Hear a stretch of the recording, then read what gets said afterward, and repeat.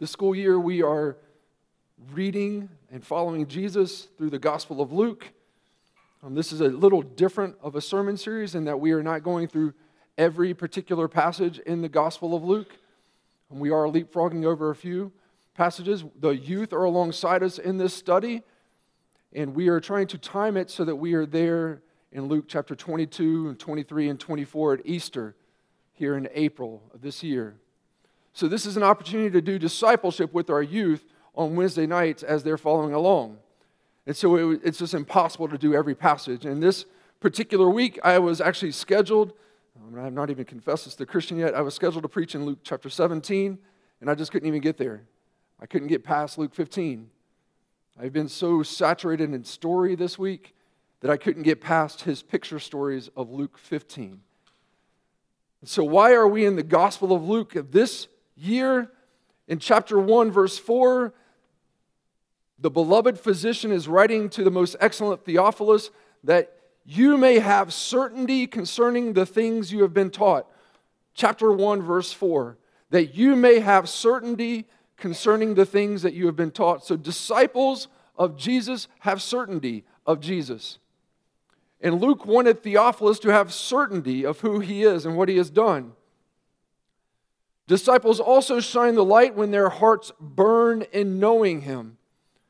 So if chapter 1 tells us we need to have certainty of Jesus, chapter 24 in Jesus' resurrection, this is what he tells the two disciples along the road to Emmaus.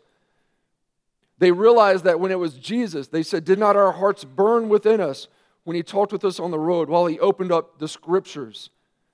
There in the last chapter of the Gospel of Luke, Jesus is walking with unsuspecting disciples who do not recognize him, and he gives them the Bible study of all Bible studies, telling them of how the Christ was prophesied through all of the scriptures. So to be disciples of Jesus, we need both certainty and hearts aflame for him. Now behind me is a cross fashioned by Danny Minix out of wood from our renovation.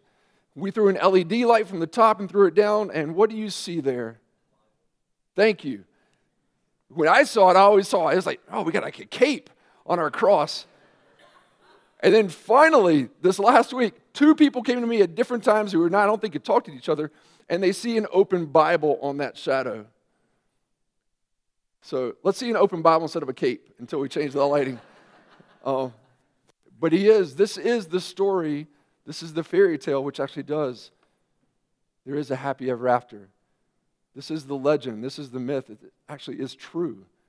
It's the story we've never written, but this is amazing. So there in that open Bible is the revelation of the Christ, the Son of God. Are we a disciple of Christ? Are we certain of him? Do our hearts burn at him? So Luke chapter 15, turn with me. This is one of the best known chapters of the Bible. And it does good to our human soul to come to it. Pastor Chris and I are talking about doing a parable series at some point. So I'm not trying to steal from that, but I just could not get past these stories this week. Real quick, look at the last verse of chapter 14. Our Lord says this, he who has ears to hear, let him hear. As we go to chapter 15, who is hearing? Luke 15, verse 1 and 2. Now the tax collectors and the sinners were all drawing near to him to hear him. And the Pharisees and the scribes grumbled, saying, this man receives sinners and eats with them. So the end of chapter 14 says, he who has ears, let him hear. The beginning of chapter 15, who's actually hearing and coming to Jesus? Tax collectors and sinners. We've talked a lot about meals through the Gospel of Luke. Who has Jesus eaten with? He's eaten with sinners and tax collectors, even a tax collector named Levi in chapter 5. But he's also eaten with Pharisees in chapter 7, chapter 11, and chapter 14. Jesus does not discriminate with his company. Jesus can move in any social circle. Jesus can mingle with the social outcast, but also the social elites. Jesus can converse with both the irreligious and the religious. He can relate to both the simple and the sophisticated. And as we see the example of Jesus, as we know and follow Jesus through this gospel, that should challenge us. Are there only circles that we're willing to be in? Are there only types of people we're willing to relate to?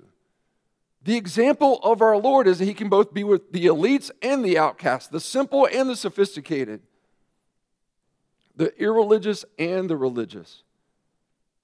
But who is actually hearing and having ears to hear? It is the irreligious, the social outcast, the unsophisticated. And so Jesus teaches here again 3 stories: lost sheep, lost coin, lost sons. I'm very story saturated right now. I just completed a marathon through the extended editions of The Lord of the Rings, 11 and a half hours or 11.4 hours over a 24-hour period. My entire journey this weekend has been going to try to get rid of something. But now we come to 3 stories where we're trying to get something back. Trying to pace myself, not too many Lord of the Rings references. It's just kind of oozing right now.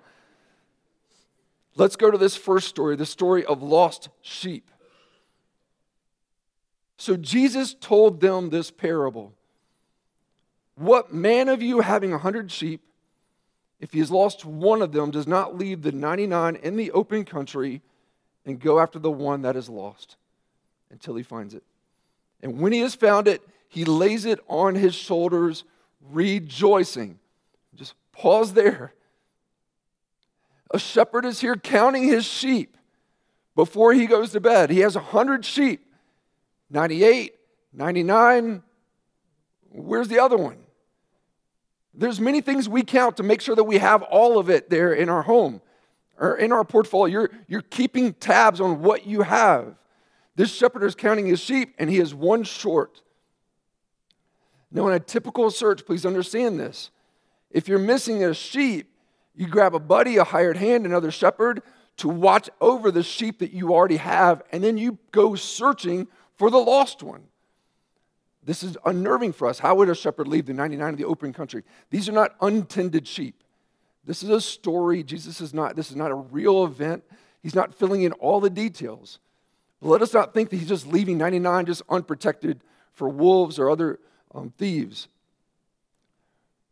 He would go and either find the animal, find the remains, or after an extensive search, find nothing.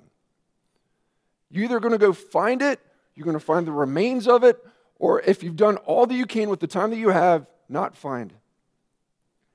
The emphasis on this story is on the lost one. The shepherd gives his attention to the lost sheep. And what is the emotion felt by the shepherd when he finds it? Rejoicing. It's not like, oh, this is good. There was rejoicing in finding this lost sheep. Verse 6, when he comes home, he calls together his friends and his neighbors, saying to them, rejoice with me, for I have found my sheep that was lost. And so he throws a party, family and friends, neighbors. Excitement over finding that which was lost. And so the picture of this parable, it's a story. This isn't a true story. It's a story that teaches. And Jesus is this good shepherd. And we are just the dumb sheep, prone to wander. Apart from Jesus, we are lost. We need to be found by Jesus. So many of us will say, I found Jesus at such and such a time in my life. And that's not wrong to say, but Jesus was not lost. Jesus wasn't hiding. We say, I found Jesus, but actually maybe a more accurate way to say it is, Jesus found me. And even though I was wandering through the valley of the shadow of death, he's the good shepherd who found me. Jesus makes me lie down in green pastures.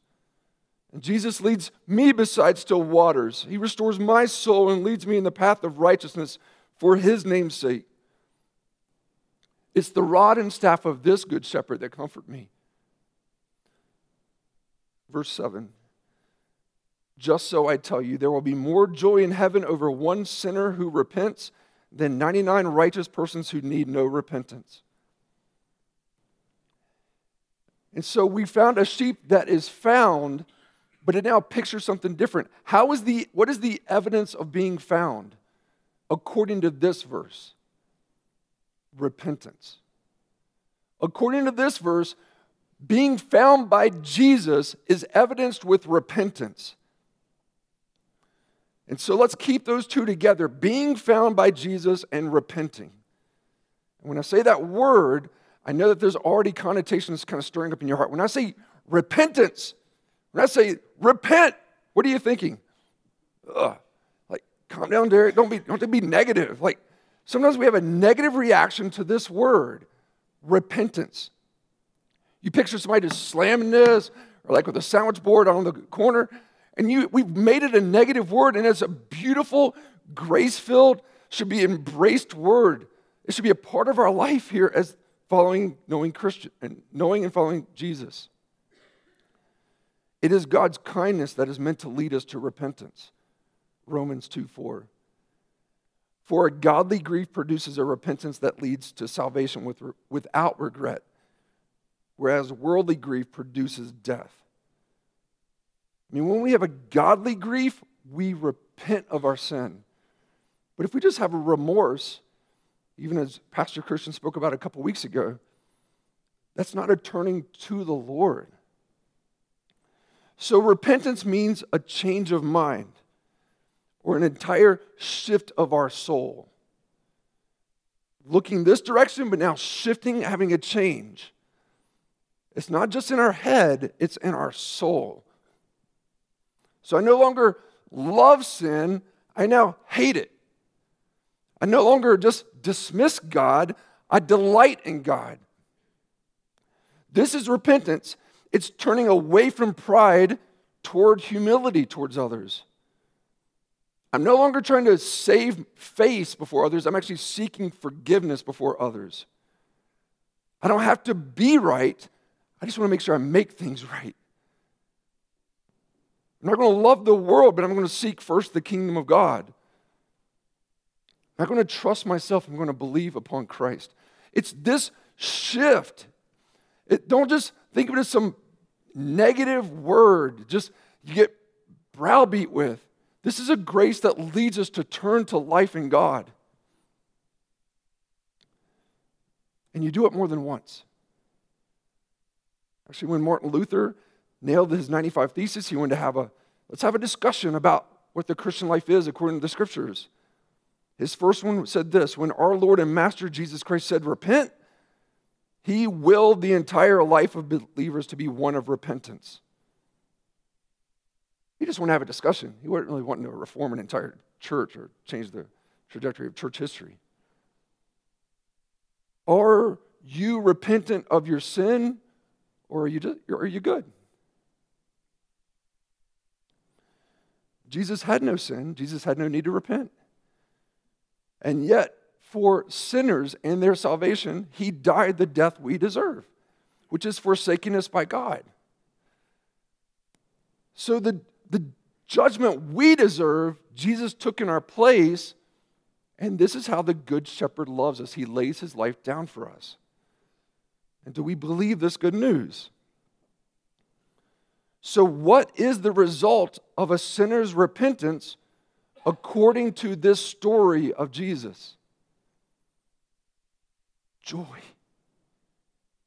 Joy in heaven. Joy in the kingdom of God. We're trying so hard to be joyful Christians and we're not repenting. Where Jesus tells us if you want joy in the kingdom of God, repent. Don't make it a negative thing. Hate your sin and love God. Don't dismiss God. Delight in him. It's this shift of mind of how we see life. But I would ask you, why do we resist repentance? Stacey and I had the conversation last night. I really love that character. He quickly repented. Legolas. Forgive me, Aragorn, forgive me for my despair. we need to repent of our despair. Not only repent of sins that we do, we need to repent of sins we're not doing, or sins, good things we're not doing. But why do we resist repentance? It's because I want to protect my image. I don't want you to think that I'm weak or don't have it all together. I want to control the narrative. I want to control the situation. I want you to think I've got it all together. And so I will ignore my sin, I'll dismiss my sin, I'll minimize my sin, I'll justify my sin.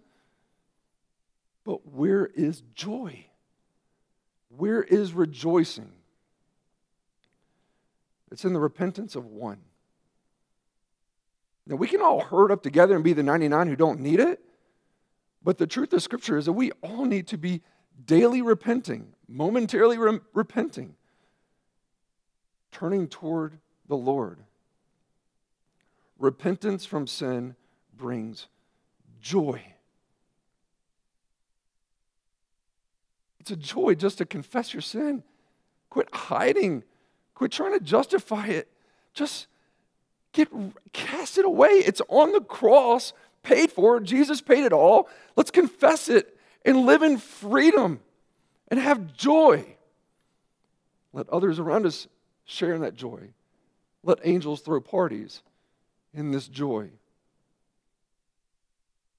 Verse 8, the second story.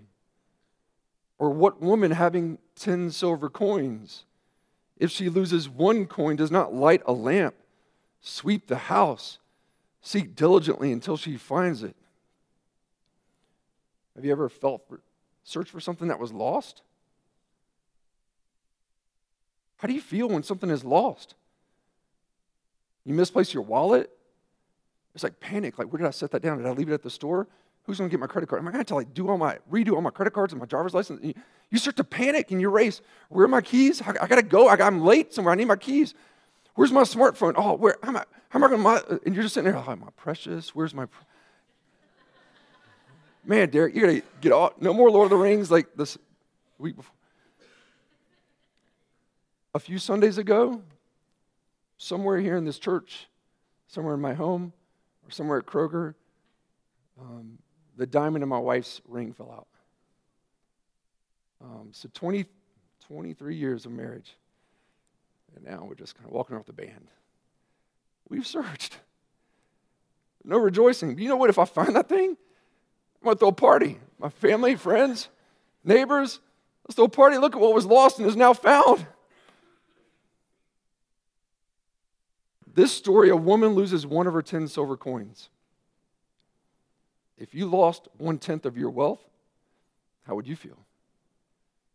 She diligently sweeps, scours, searches her home. And when she finds it, do you hear the echoed refrains again? Verse 9. And when she has found it, she calls together for her friends and neighbors, saying, "Rejoice with me, for I have found the coin that was lost. Just so I tell you, there is joy before the angels in heaven over one sinner who repents." Just with finding a lost sheep, what is the response of finding the lost coin? Just rejoicing and joy. But what is the evidence of it? There is joy before the angels of God over one sinner who repents. The evidence of being found is repentance. What is the result of repentance? Joy. This is not a story about coins. And even though we want to find coins and diamonds and smartphones, this is about people. Coins are circulated. They'll sometimes get damaged or they'll be taken out of circulation. We will never be taken out of circulation. We have a soul with an eternal destiny. God created us, but now we will live forever. It's just the question, where and with whom? Apart from Jesus, we are lost. And we need to be found by Jesus. This is the message of salvation. But found by Jesus, we must go to the lost with the good news of Jesus. And it's even in this story, you can see another aspect of this of the Christian life, evangelism. We will read all these stories and be confronted with our lostness apart from Christ. But we will also read these parables and be confronted with other aspects of the Christian life. And in this one, not coins, but people. There are millions of people in this world who are lost without Christ. Maybe the number is too big and it's just too hard and we don't even think about that. But in 2009, it was a weird 2009, I was at Scott Stadium at UVA. Stacey and I had splurged, and we bought tickets to U2. And Muse was opened up from them, a band I didn't really know that well. But here I am. It almost felt like a worship event. I mean, the way that everyone's wearing the garb and gear, everybody's singing. They're ready for a worship experience. And here I am in this stadium. And like the Edge walks out with the guitar, and everybody's like hooping and hollering. And the thought struck me. I remember it striking me. How many of these people here have saving and eternal faith in Christ? It's not often you get to be in a large crowd, but whenever you're in a large crowd, just think, how many people here actually know and love Jesus and are eternally secure in Him?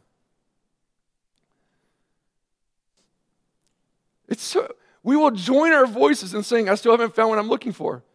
I have. Actually, I have. I'm waiting for the fulfillment of it, the consummation of it, but I have found what I'm looking for.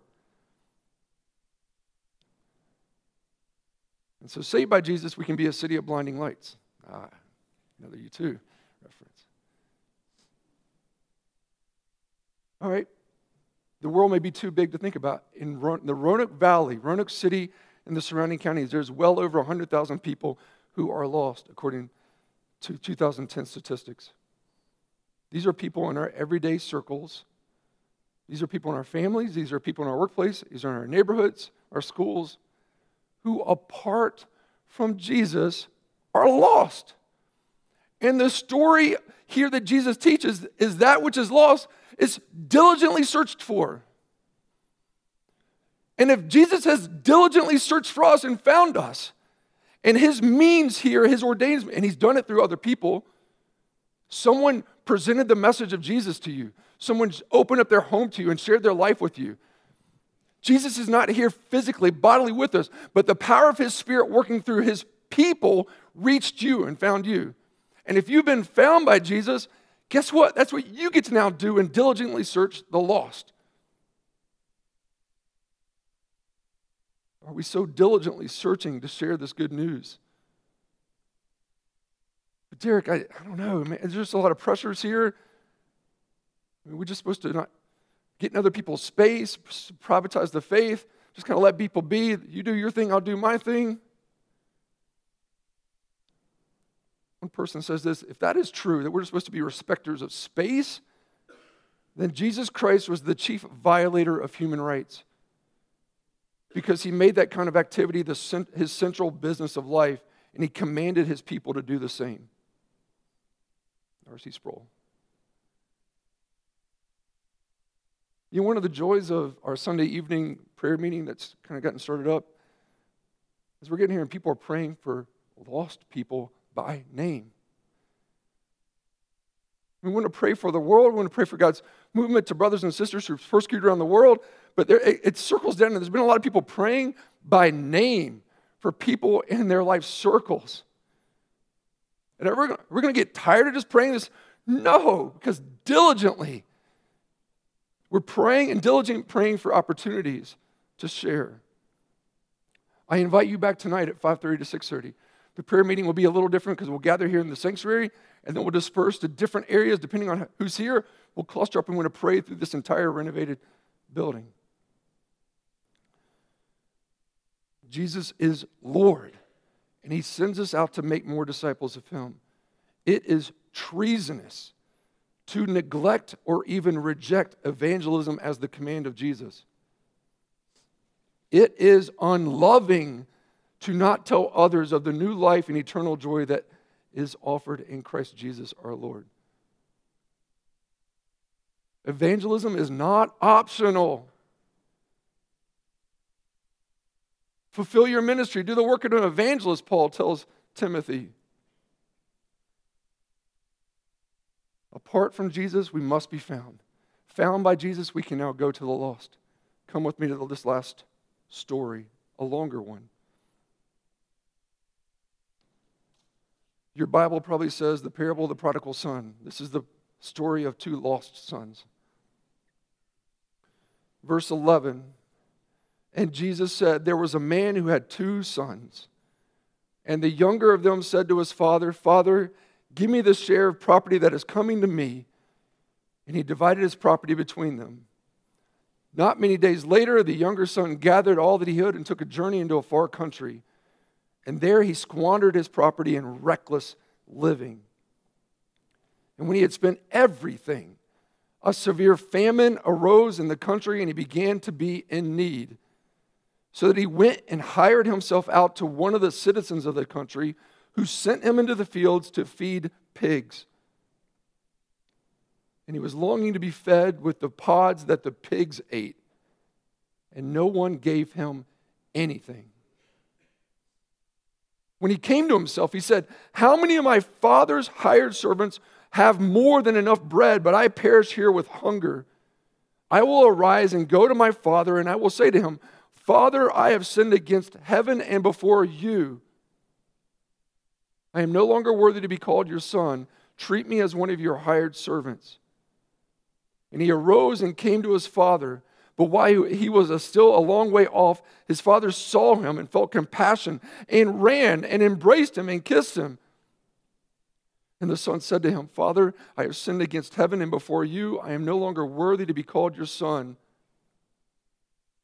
But the father said to his servants, bring quickly the best robe and put it on him, and put a ring on his finger and shoes on his feet, and bring the fattened calf and kill it, and let us eat and celebrate. For this my son was dead and is alive again. He was lost and is found. And they began to celebrate. Now his older son was in the field, and as he came in, he drew near to the house. He heard music and dancing. And he called one of his servants and asked him what these things meant. And he said to him, your brother has come, and your father has killed the fattened calf, because he has received him back safe and sound.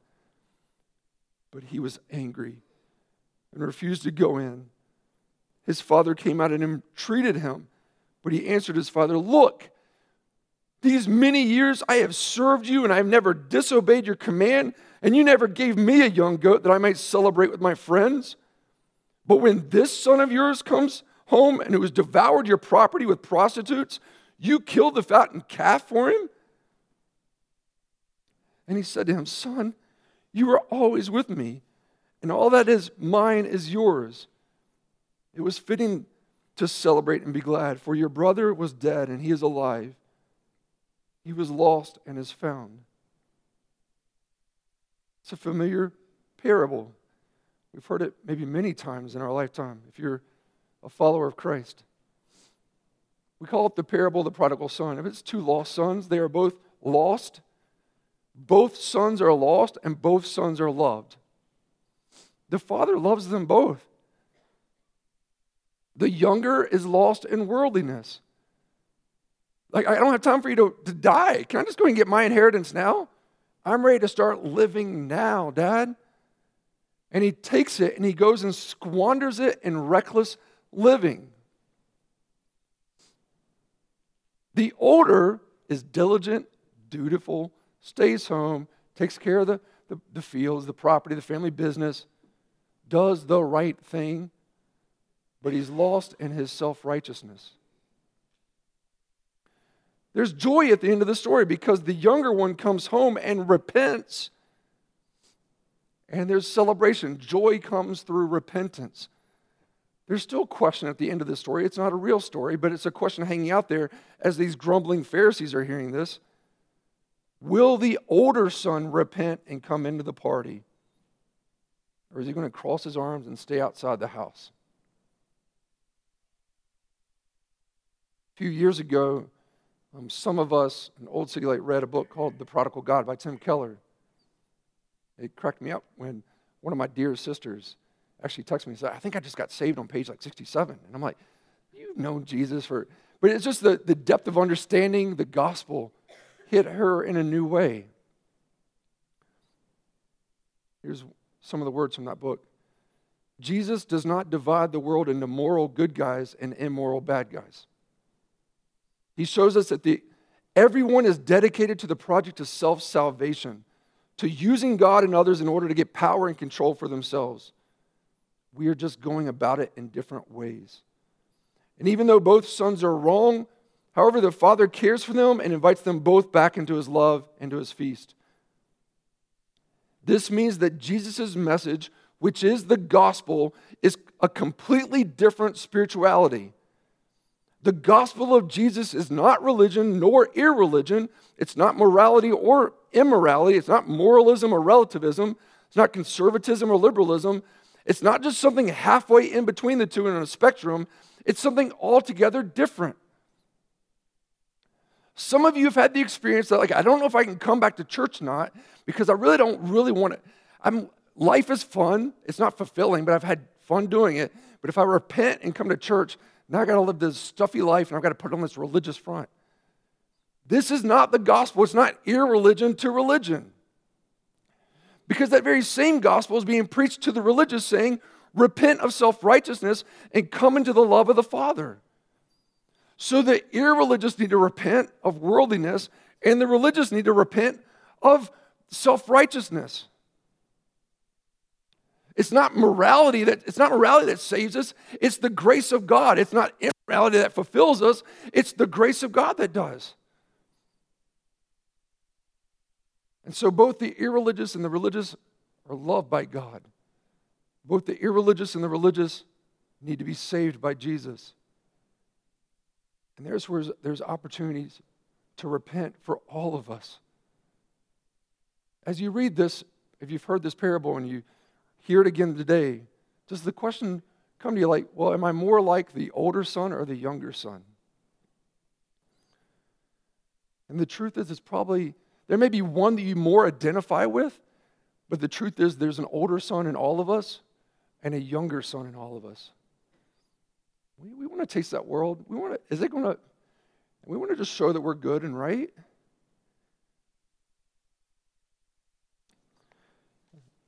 In a study of this parable a couple years ago, I came across a book and I gave it an unlikely read. The Return of the Prodigal Son by Henry Nouwen, who was a Catholic writer and priest. I'm like, oh no. Before you send the emails to me tomorrow, before I talk about this Catholic priest and writer, I disagree. I disagree with biblical and systematic theology. I'm just very challenged by his pastoral care, by his pastoral heart. We're going to approach and read the scriptures differently, understand view of salvation differently. But in my study of trying to read more widely as I was on this subject, I got really confronted with more of his testimony. For some years, he had looked at this painting by Rembrandt, The Return of the Prodigal Son, and he had seen a reproduction of it in France. He was able to see the original later on in Russia. And he would just sit and stare at it. And the younger son is there kneeling before the father. And you see the older son there in the red to the right. And there's others who are just looking on. And Nouwen would continue to just be distressed in his soul. Am I more like the younger son or am I more like the older son? Which would you say for yourself? But then finally a friend offered him a different type of exhortation.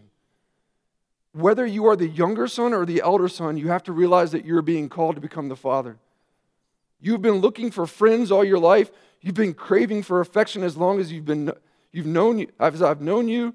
You've been interested in the thousands of things. You've been begging for attention, appreciation, affirmation left and right. The time has come for you to claim your true vocation to be a father who can welcome children home without asking any questions and without wanting anything from them in return. And for my broad study that I was doing there, I'm like, yes, that's not only hitting me, but it needs to hit our church.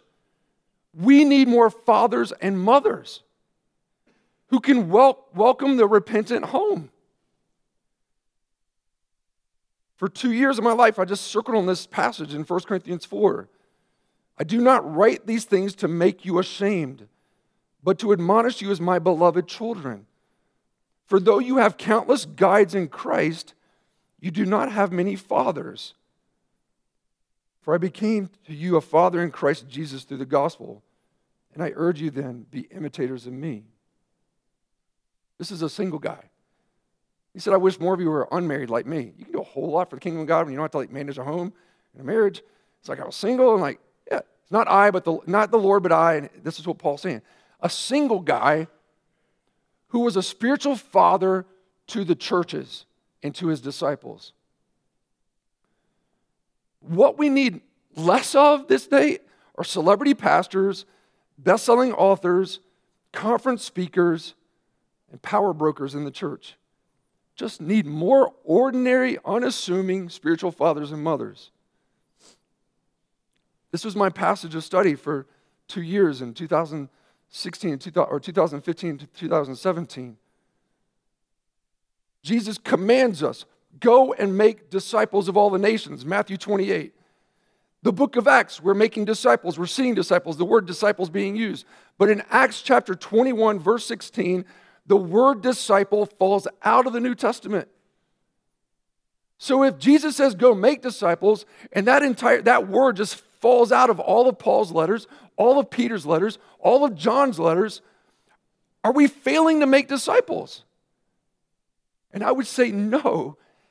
Discipleship in New Testament terms is always through the language of family.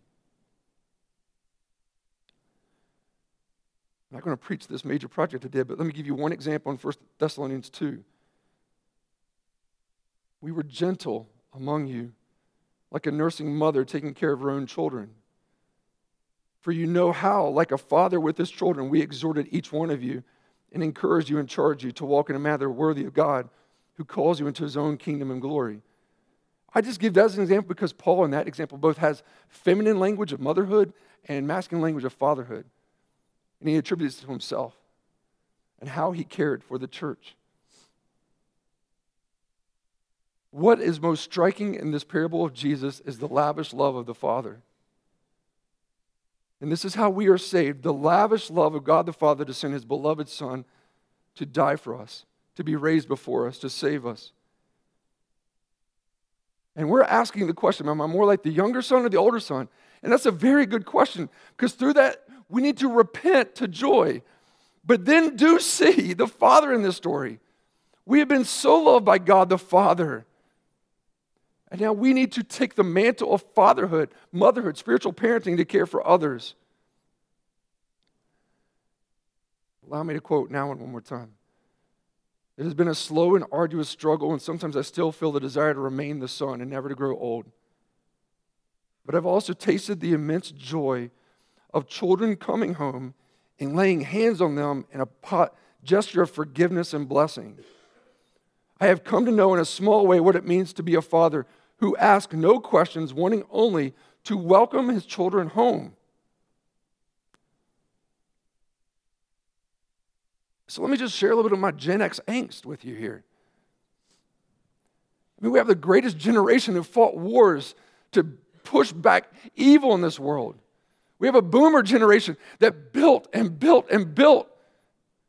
And then comes my generation that inherited all this affluence. We don't know what we're doing. And my generation remembers life before the internet, before cell phones.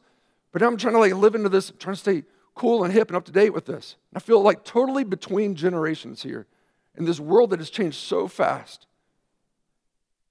And I have felt this tension in my life and in my faith. A desire just to remain the child and in the home of others. Man, do you remember just the innocence, the freedom of childhood? I remember just being able to get on my bike and just go for the whole day. Come back for dinner. Just BMXing all over the hills, the neighborhood that was still being built. Just going to Little League practice.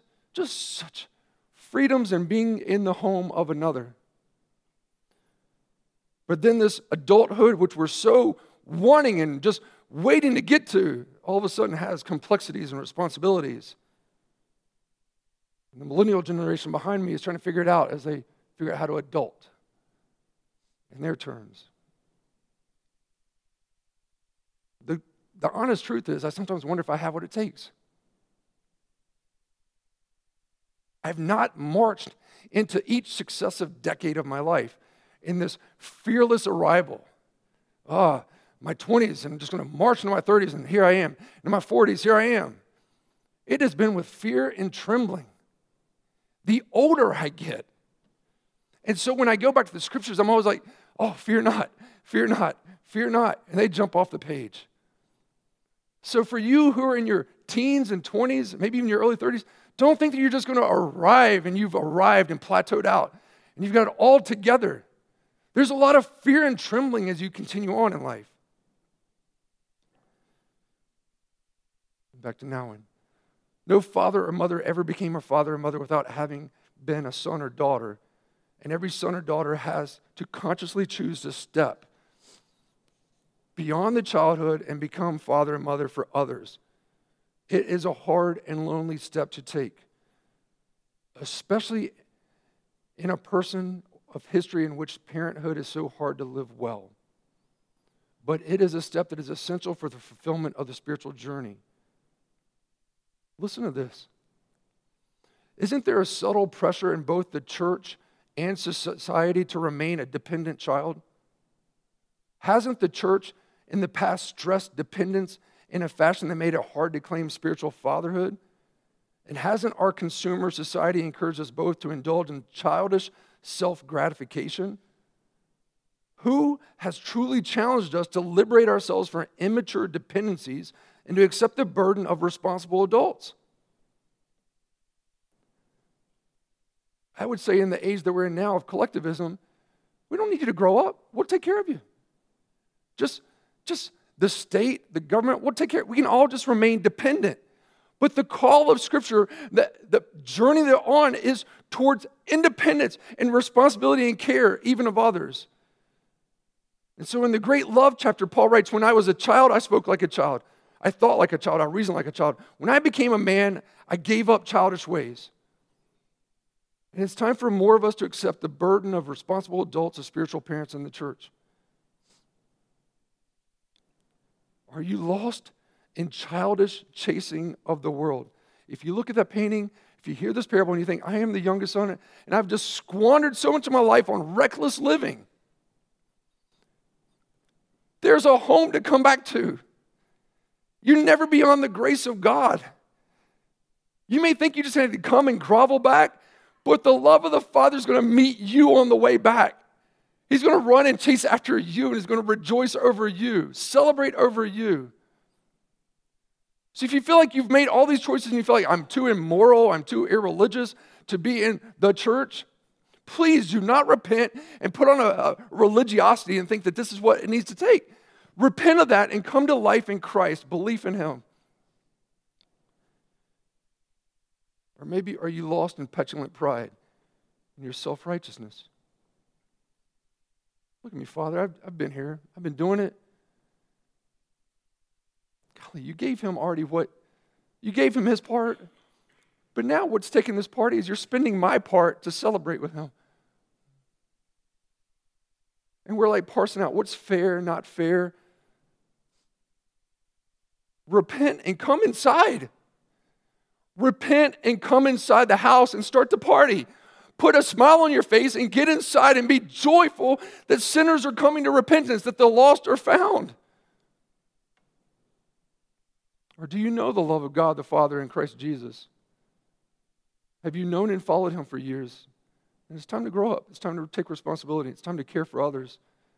We need more spiritual fathers and mothers.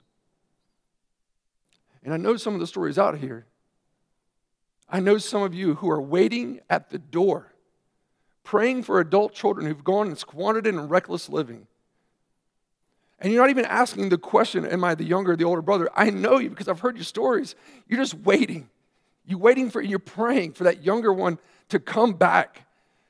That reckless living child to come back and come to faith in Christ. And so you're experiencing the heart of the Father like many of us need to learn from.